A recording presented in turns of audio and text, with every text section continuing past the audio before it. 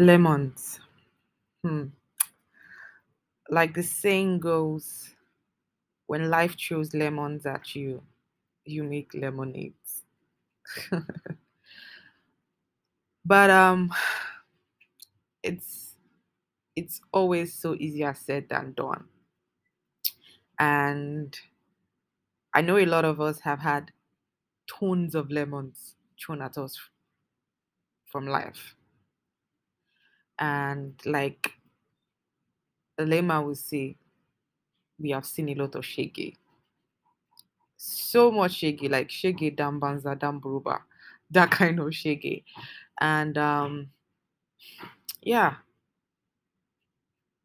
um it's how to get up from that shege and try to move. Like we say, we move. So basically we all have been through shege. I've been through a lot of shege. But I think I've been able to just dust my feet, brush my legs, and move on from all those shages. But I think there's a shege that just stood out from all the shages. And the truth is, no one prepares you for this. No one prepares you for it. You know, I'm lucky that I had loved ones to help me get through it. Um, I can't really say I've actually gotten over it 100%, but I've passed the first phase of crying, being so sad, thinking, and all of that. So I think I'm in the next phase now. So yeah, nobody prepares you for this.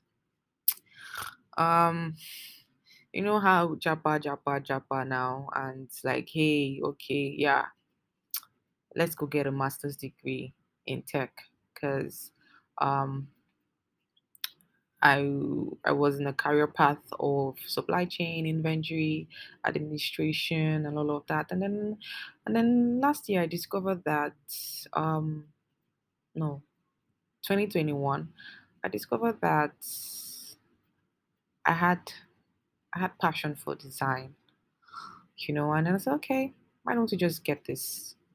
And then I switched to design, took a lot of courses in user experience design and all of that. I'm like, okay, yeah, I think I want to just go do a master's degree for this. And you know, while looking for schools, I was like, more UK is expensive. You all know how UK is expensive. Okay, so let me just not go to UK. I mean, my sister is in the UK. My sisters are in the UK. So, and come on, but let me just go do something.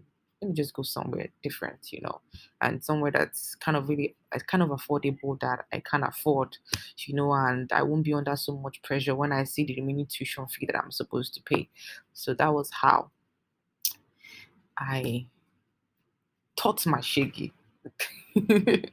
And then I applied for somewhere that was in the UK, and having to go through all the stress of the application alone, like the series of stress I had to go through, financial, mental, emotional stress, just to pass all the criteria that the said embassy needed. It was a lot.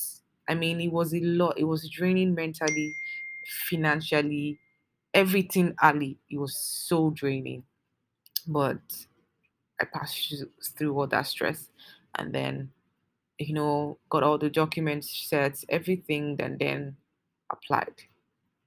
And with this whole confidence that, hey, you are going there to study. And I was just thinking, oh, that it will be the same way as the UK. You're going there to study, they could just give you. First of all, they don't do priority like the UK. Their visa processing time takes 1 month plus. And I realized that it wasn't like the UK, and I realized, oh, that's why a lot of people go to the UK. That's why people go to the UK. I'm like, she actually have not have gone to the UK, but I was like, okay. I mean, we've already applied, so let's just wait. The waiting period was intense. It was a lot because I heard that they would call you, and I'm like, okay. And having that confidence that you're going to go. You're going to get it because you're going in for school. You've presented all your documents and it. And then, you know, I sold basically all my property. I can't even begin to name the things I sold. I sold basically all my properties in my house, down to my personal belongings. I sold a lot of my clothes, a lot of my shoes. I sold everything, basically everything, just in order to avoid carrying a lot of load. So my luggages would weigh 23 kg each and all of that. So when I'm painting this picture, you can imagine the things I sold everything, even got somebody to take my house. The person paid to my landlord. I was just in that waiting period to get the call, go to the embassy, pick up my passport, and then travel. And we had already bought an open ticket down, you know, and then it got delayed to 1 month, 2 weeks, and even with that, my school had already started, and I had to keep updating my school. And my school too was a useless school. They don't like UK schools. They would interfere, follow you through the whole US the whole visa process and all of that. But my school was just useless. They could not interfere. They said they don't interfere. All of those things. Yeah. So, and then that's how the day finally came that I got a call. And it was when I got to the embassy that I realized that it be like say people where they call, they know they give them. Then people where they email that they give them. Because I got to, but then I saw some people that they called and they gave them, and I saw some people that they called and they didn't give them. And I saw some people that they emailed and they gave them. So this thing's just I guess it's just a double or something.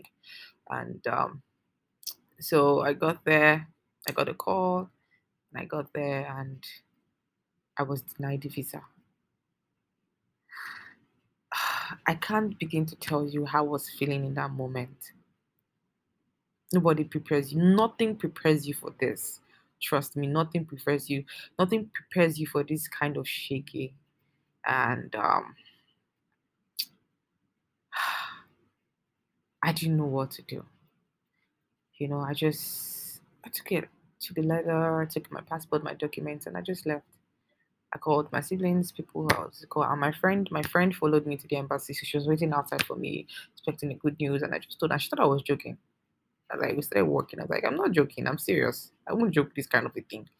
And then I saw the letter, and the letter was saying the veracity of my claim is not known, which means you don't believe I'm a student, I'm going to study. And I'm like, what sort of reason is this? Because if you're giving me a reason that my money was not enough for my accommodation or something, that would, because you had my documents for 1 month, 2 weeks, which means you did not do your verification. You didn't reach out to my school, because at some point I asked my school if they reached out to them and said they didn't get any reach out from the embassy. So you didn't reach out to my school to find out if I'm a student. You didn't do your due diligence. You didn't verify. So how then did you come to the conclusion that I'm not a student? With all the documents that I submitted, all the requested documents I submitted. So how did you get to this? And I'm like, and they said appeal and all of that stuff. And I was devastated. I was shattered. And I started thinking about everything I had sold. I know they say all of these things you can always get them back, but hey, you know, I'm in the moment, and everything is always easier said than done. You would feel it for these things. I started thinking about my belongings I'd sold, everything, thinking about how I had to start over again. I had to start, gathering all these things again, just thinking about a lot of things. I just broke down, and you know, I just didn't know how to pick myself up. I didn't know how to start. And I had to refund the money that the girl had already paid for the house. And, just, it was a lot, really. And nothing ever prepares you for this, really. Nothing, and I just needed to get through this. And I'm lucky that I had the support of loved ones, you know. And then I discovered Spotify podcasting, and I was like, okay, even if for the first few months or years I might be talking to myself, nobody probably listened to this or something, but this actually is a therapy, and which is helping me talk about it, and talking about it really helps. The days after I got the denial, it was hard. It was really hard.